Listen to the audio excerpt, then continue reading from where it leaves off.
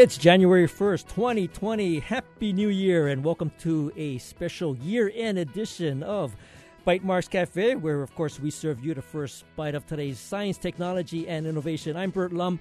This is the second part of our special edition, and, of course, where we invited two prominent executives in Hawaii, Rich Wacker, President and CEO of American Savings Bank, and Micah Kane, President and Chief Executive Officer of Hawaii Community Foundation. And we invited them here to talk about the innovation economy and how Hawaii can thrive in the 21st century. Today, in part two, we'll look at goals and objectives for 2020. And, of course, it's my pleasure to welcome back Rich and Micah to Bytemarks Cafe. Thanks for joining me. Merry Christmas. I got some pretty cool gifts, so now we're kind of like ready for the new year. I mean, 2020 is going to be interesting because, just a little a minor kind of tidbit of information. It's the end of the 12-year cycle of the Chinese zodiac. So 2019 was the end, and now 2020, we're looking forward into the new 12-year cycle. So I had a good Christmas, but I'm glad to see, 2019 all pow, and now we're looking at 2020. Yeah, Happy New Year. Welcome to the show. Happy New Year to you and your family, Bert. So in terms of, we had a good chance to talk about some of the things that were the groundwork that was sort of set up in 2019. And we, just as a recap, we kind of talked about the innovation task force, the change framework, some of the things that are actually being looked at to kind of bring together the community across the sectors, whether it's nonprofit, education, government, the private sector. And now, we're looking forward to 2020 and how, as you mentioned, some of the collective action and how this conceptual now becomes tasks that really can be looked at, objectified, and met as a part of goals in the coming years. So, Micah, maybe we can start with you telling us, how can we be hopeful in 2020, and what kind of things should we be looking for? It's no question. It's time to harvest. Following last year's Hawaii Executive Conference, the 12 or so co-chairs of the committees came together and committed to a bunch of focuses. And it doesn't mean that the focuses of the other committees aren't important. And we're going to talk about the innovative our innovative sector in a second. But the co-chairs agreed that there's three areas we needed to focus on. Housing affordability was one. The second was early childhood education and shooting for universal preschools for Hawaii. And the third was making sure we have a complete count on census. And so all of our chairs will be focusing on that. You're going to hear a lot of buzz at the legislature this year around those three issues. You're going to hear a lot about that in the community. We're excited about the potential there, but also we're excited about what we're doing in other committees, and in this committee specifically that Rich is leading. And I'd rather let him have an opportunity to speak to that. Oh, sure, yeah. So in terms of the committees that we were referring to, it's the sort of community and economy committee, right? That's the C, right? And then we've got the basically the innovation economy, diversification of the economy team within that, right? And that's we've brought in, and the work that we were doing under the banner of the Business Roundtable for many years, and we've brought that into this so that part of our spirit with the change framework is don't start over, take the things that are working, make them work better, get more help behind them. And so we've brought that into the change framework, and we're really moving there. So now some of the things that so we in our last show, I mean we talked about some of the projects that are underway, and you mentioned some of the kind of the four key tasks, I guess, that the Innovation Task Force is going to undertake. Right. What are some of the things that you can start to actually look at as goals and objectives that you can start to actually measure now? Right. So we the goal of what we were trying to do with these four areas is really create tangible progress on interaction between entrepreneurs, the traditional business economy and community, and the universities, and really get those collisions happening, because that's how we get the innovation to grow. So very specifically, we've got companies that are signing up to take on internships and what we call work-based learning with undergrads and grads, so that we're bringing those in. So we've asked, for example, the university to say, here's the areas where we really have excellence in research and technology leadership. And we've asked companies to say, we're willing to take on because we're wrestling with problems in these areas. So companies like Hawaiian Electric are taking on really talented resources from the universities to look at the renewable energy challenges, integrating renewables into the grid. How do we operate more effectively there to move forward on our clean energy goals? Mm-hmm. That's an example. Hawaiian Tel is looking at bringing people in from the engineering schools around the communications technologies that are great there. We're taking resources in from the data visualization departments over there that help us look at all the big data that we have coming in from risk and marketing and how we can solve some of the problems that we're looking at. So we're trying to do that matchmaking to really get those collisions happening. The other thing we've asked people to sign up to do, and we've had 8 or 9 companies step up, is to give early customer adoption, become beta customers for some of our entrepreneurs. And so Harris Chan is stepping up with Starwood Marriott to say, I will give the opportunity in some of our properties for entrepreneurs who have energy efficiency, water efficiency, things that can help him cut waste in his properties down. Jeff Wagner stepping up with Outrigger in a similar way. So we're sector by sector, we're trying to create that speed dating opportunity to give the entrepreneurs and companies here a chance to prove their technology with the companies that are here. So in the course of 2020, so let's look at some of the companies you just mentioned, like Hawaiian Electric, Hawaiian Tel, and your company with mm-hmm. specific projects around renewable energy and communications and big data. Are there going to be actual projects that you will start to develop as a result of those companies and the people that they bring in? Yeah, and that's the goal. So for example, with what we're looking at on these collaborations or work-based learning things, the companies have gone to sit down with the university and say, here's the problem we're looking for help on. The researchers and technologists there are coming together and saying, we think we can help on this one. We want to do a project on that. They're committing resource to it. And so we're getting that work to see how can they contribute to new solutions, new ideas.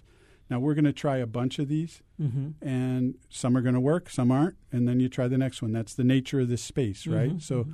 So we hope that we get more ideas coming out, but we know that by getting these collisions happening, we're much more likely to make it happen than if we're all sitting around.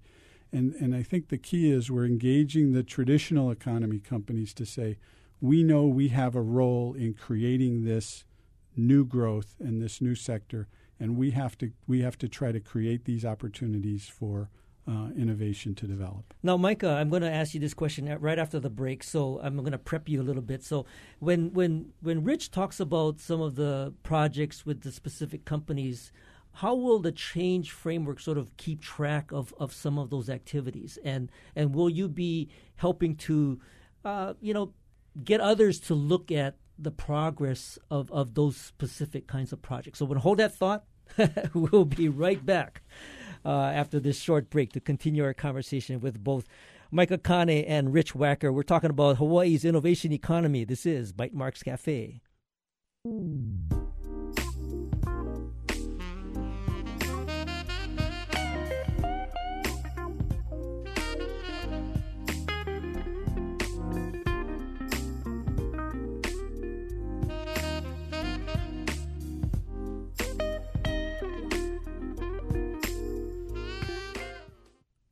Welcome back. This is Bytemarks Cafe. I'm Bert Lum, and if you're just joining us, we're talking to Rich Wacker and Micah Kane about the innovation economy and what can we do in 2020 to kind of change the trajectory of Hawaii's economy. And, of course, right before the break, we were talking to Rich about some of the actual commitments that companies are making in trying to explore some areas, for example, let's say, renewable energy and Hawaiian Electric gets involved with that, or communications and Hawaiian Tel and ASB getting involved with big data. Now, from a change framework, and Micah, you have kind of the overall view of all the not only the categories but the companies that are involved with each one of these. How do you see having a view on whether it's rich in the economy sector or any of the ones in government or natural energy or natural resources or education? How are you going to help to kind of measure their success in 2020? Well, I think one of the big accomplishments in 2019 was we stood up a new entity called the Hawaii Executive Collaborative, and it's a new entity. It has a lot of similar feelings to like the Aspen Institute, where you're kind of catalyzing new ideas and executing on new ideas. We've hired a new executive director. Her name is Linnell Marble. Today is her first day of work, and so she's getting her hands deep into that. And her responsibility is to really facilitate the activities of our chairs, to support them, to track the work they're doing. And, we're dealing with 100 executives across multiple sectors, including government. And so aligning those interests towards one collective action is extremely important. In some ways, it's herding cats, but we're not only herding their energy, we want to herd their capital. And so, what we're starting to see is their philanthropic dollars get channeled into specific projects. We talked the last time we were on about the Sandbox, a project in Kaka'ako that was a public-private partnership. They set up a building. It was to create some innovation space. We're collectively funding a full-time staff person there, working with the university, coordinating across the 20 or so companies that are vested in that space to create internship opportunities faster, better, quicker, more of them. And those are just one or two examples of some of the action that's happening right now. The responsibility of the collaborative is to make sure we're tracking our progress and seeing how we can continue to do better. So, so you mentioned Linnell, and I will definitely want to have her come on the show as she starts to, get her feet into the project, well into 2020. And I think you mentioned, her name is Michelle Ching. I mean, she's kind of involved with, she was one that got recently hired as to head up the True Initiative. Right. So that is a task that she will, pretty much focus in on coming out of the Sandbox and, of course, working with the companies that are involved with the True Initiative. Rich? Yeah, and I think if you see that difference, right, a lot of the different initiatives, we end up finding a lot of commonality in some of the solutions, right? So around the things that we're doing on the Innovation Task Force, it leads to necessarily into workforce development, right? The Higher Education Task Force is working on workforce development. So how do we make sure that we're being collaborative and complementary rather than redundant and at cross purposes? And that's where Linnell can really help in the Community Foundation. So making sure that we're most effective in we're doing it. We're not repeating work. We're really reinforcing each other rather than being redundant. And nor do we want to supplant any good organizations that are doing good work out there. I think Rich referred to the Hawaii Business Roundtable already. I mean, what we don't want to do is duplicate or supplant. We want to take that energy and guide it into the right space and get wind behind their back. Work that's happening with the Chamber of Commerce, work that's happening with the Law Plus Challenge. All of those organizations are doing good work, and they're subject matter experts in their space. We don't want to supplant them, and nor do we want to have executives spending double time either. Right. And so we got to find those efficiencies. Right, and I think that's really important, right? Because this is an inclusive effort, right? To really say who is making traction, who's getting there, how do we help them? How do we get behind what they're doing to help them move faster? How do we pull them into what we're doing to help us move faster? And really bring the community together around these things that we feel are the most important. Now, something that you mentioned to me, Rich, was the idea that there are some organizations that will really be the point of the spear for, let's say, the visitor industry, and that being HTA. And then you have an organization that is military affairs, that's part of the MAC, part of the Chamber of Commerce. Right. I mean, what are your thoughts on something that needs to perhaps get developed for the innovation economy. Right. And what's your thinking about how that might start to take shape this year? Right. So when you think about those sectors and the sectors of the economy that actually bring money in, they're, in economic speak, we call them traded sectors, right? Where we compete against other communities around the world. So we compete for tourism dollars with all sorts of communities around the world. We compete for the federal presence with other communities around the country. And so what we've done as a community is said we need to compete effectively, so let's work through Hawaii Tourism Authority and some others to really make sure we're the best at it that we can be. The MAC does the same thing for the federal presence, the Military Affairs Council. And so this research and innovation economy is the same. We compete for research funding, research dollars, professors, talent with other schools and other communities. Last time we talked about, around UW and Washington, around Austin and the Texas and Salt Lake City and the University of Utah. We're competing with these places, and we have to organize ourselves to compete well. So what we're working on now is what is the right model for a quasi-governmental role? What's the private sector role? There's been change with the Hawaii Strategic Development Corporation being rolled into the Hawaii Technology Development Corporation. Right. What do we want the role of that to be compared to what the role of the private sector organization to support that, and the right governmental role versus non-governmental? So we're working through that. We hope to have some real recommendations for the administration and the ledge soon. Well, okay, that's great. In fact, I wanted to ask you that question. Maybe, I don't know if I want to put Mike on the spot, but what kind of recommendations are you ideating at this stage of the game for an organization like HTDC? Well, so if you look at what those roles have been in the past, HSDC provided a lot of seed money for the accelerator programs and some of the initial investment dollars that were going into the startup companies. We don't think that the government should be in that role of providing the next level of capital. The accelerators are there. We need to continue to try to support the activities of them. They're nationally recognized. But the real investment money has to come from the private sector now. And so we're trying to organize around that. The role of the government, through DBED, the Department of Business Economic Development, really needs to focus on the policy issues, the administrative issues. How do we clear the way for the companies in this space? How do we make the ecosystem operate more effectively? And how do we support workforce development and those kinds of things that will feed the talent into this sector? But it's trying to be clear about what's the right role government, what's the right role private sector as we roll that out. Well, I do want to give Micah a chance to kind of maybe express his thoughts around perhaps government's role in this opportunity to help bolster sort of this innovation economy. We'll hold that thought. We'll be right back after this short break to continue our conversation with both Rich Wacker and Micah Kane. This is Bytemarks Cafe.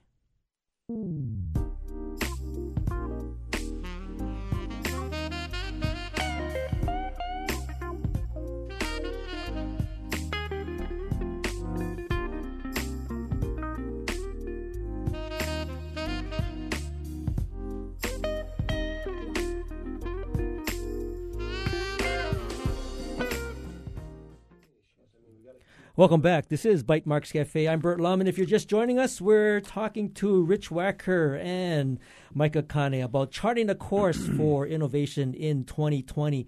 And, of course, right before the break, Rich was talking about how perhaps we need to look at, some, you said quasi-governmental private sector organization that might be a representative of the innovation economy. Mm-hmm. And Micah, I mean, what are some of your thoughts in terms of maybe the role that government can help play in this? Well, I think what's been most impressive to date is that they've been in open ear. And, Speaker Saiki, Senate President Ron Kochi, mm-hmm. along with the money chairs, Senator Donovan Dela Cruz and Finance Chair Sylvia Luke, they've been extremely accessible and open to some of the ideas that have been passed on to them.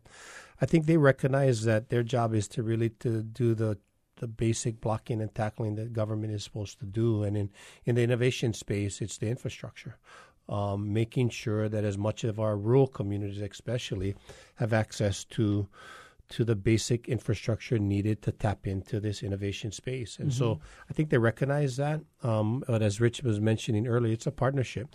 One of the things that I think was lost a little bit in what Rich was saying, which I think is super important, is we're competing with people. And you can't compete at mediocrity. It's too competitive. We got to get above, and we got to get above the clouds. There's a ton of room at the top. But we got to be willing to put the effort in to get there.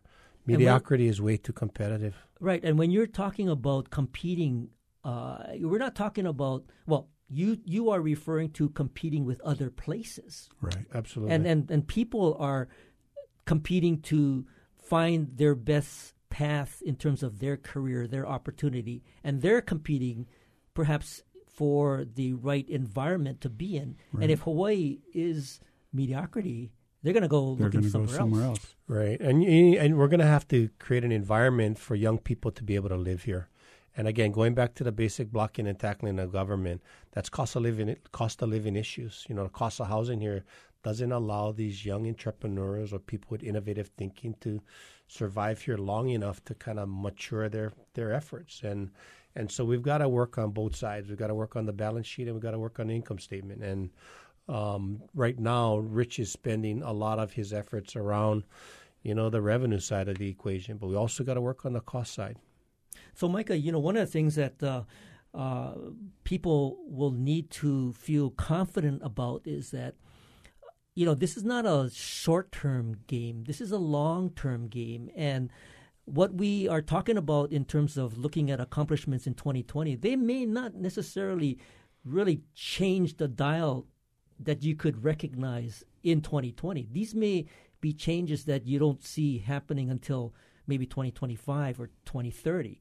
So how do you convince people that what you're trying to do is get the sale plan, change the course, but be confident or be trusting that this is the right path? Well, I think it starts with leaders, again, across all sectors, being transparent and vulnerable. And I don't think I've seen so many leaders be willing to put themselves in a vulnerable state in the public eye, being open to having these kinds of conversations. So it starts there, and it's building that trust. And again, the issues that we're dealing with were built up over decades, and it's going to take a little time for us to start tackling them. But I think it starts with building trust. Rich, how do you see your project sort of being in the public eye? Right, and I think it's really welcome, and I appreciate your continuous interest in trying to make sure we're having public conversations about it, because when I sit down and again challenge people to tell me where do they think the better growth opportunities are, where do they think the opportunities are for us to add jobs that are well paid, that create the kind of different opportunities that are going to keep kids here or let them come home, there's not a lot of better ideas that I'm hearing. And as we really wrestle through that and make people understand the need to compete and the need to be excellent, then I think we're getting more people to say, how can I help, right? And that's really a key. I think also highlighting some of the action that leaders are already taking right now that are having scalable impact. I think, and some kind of go under the radar screen in terms of what kind of investments those are. I think what Rich, as the leader of American Savings Bank, did in relocating their entire office building right in the middle of Mauka of Ala Park was a huge social impact move. It's been a challenged area for us. It's been an area that has been, unfortunately having a lot of chronic homelessness, and their presence there is creating a different space, and it's making a tremendous impact. But it wasn't an easy move for them. Right. Yeah, and it's for us. It's a big part of us. We did it for the bank and for our teammates to create a great place to work, but we did it to make an impact in the community there, because we could have located it in other places, but we really felt that this was a good move for that area of the community, and we're seeing a good response as people are stepping up to try to make sure we can sustain it and really make it a space that is more vibrant, more safe, and more of a community asset. How do you see getting the word out on some of these great projects and finding that right balance between trying to get people to realize that there are genuine efforts to change the course, change the dynamic, but not we're not trying to just market the fact that we're doing something. Right, so it's kind of a balance between the genuine nature of what you just did with building a new building in a location, but how do you share that story in the right way? Yeah, it's like anything. We generally like to have other people tell our story instead of us. Mm-hmm. What we've done is really try to work with the community around us to make it make our effort part of the community's effort. We don't want to come in with all big body and say, this is the way you think we should do it. But if we're doing it together, then people will talk about it and people will notice the change. And what we really want, we don't care about the credit for it. We just want the action and the community engagement to make it better and get more people stepping out to say, we can do stuff. We can do excellent projects. We can make the community better if we work together. I think one simple way, to be honest, Bert, is to put a non-traditional voice on the issue. And we saw that. I'll give you two examples in where that was extremely successful. Back in 2018, when Peter Ho led the announcement around the ALICE report, which is an acronym for Asset Limited, Income Constrained, but Employed. And that's where that 50% number came out of, 1 out of every 2 of our families. Now, people around the country have been trying to get the ALICE word out to get people to realize that this is a great data point for us to understand well-being of people. But the nonprofit community's voice was making that argument. The moment a business leader and the head of one of our largest banks makes that statement, it changes the listener group, and now it's kind of a common word out there that people understand. A second example was Bob Harrison with First Hawaiian Bank. When he took on trying to create a joint outreach center in Kaneohe, which was a satellite site for H4 homeless services.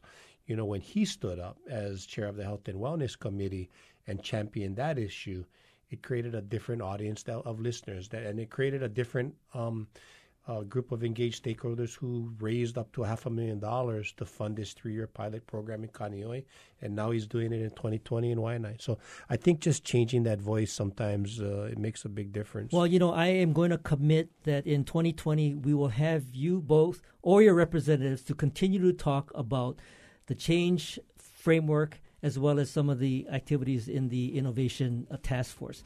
Rich Wacker is the president and CEO of American Savings Bank, and Mike Akane is the president and CEO of Hawaii Community Foundation. I want to thank you both for joining me today, and Happy New Year. Happy New Year. Happy New Year, Bert. And thank you for listening to Bytemarks Cafe. Join us next week when we will talk about a private sector initiative called the True Initiative. If you miss any part of this edition, you can find the podcast of tonight's show on bytemarkscafe.org. And if you have any comments or suggestions, feel free to email me at bytemarks@gmail.com. You can also find me on Twitter. I'm at Bytemarks. Our engineer is David Chong. You can catch us on HPR One every Wednesday or anytime via the HPR app, iTunes, Google Play, and Stitcher. You stay awesome. Happy New Year. And we'll see you next week on another edition of Bytemarks Cafe.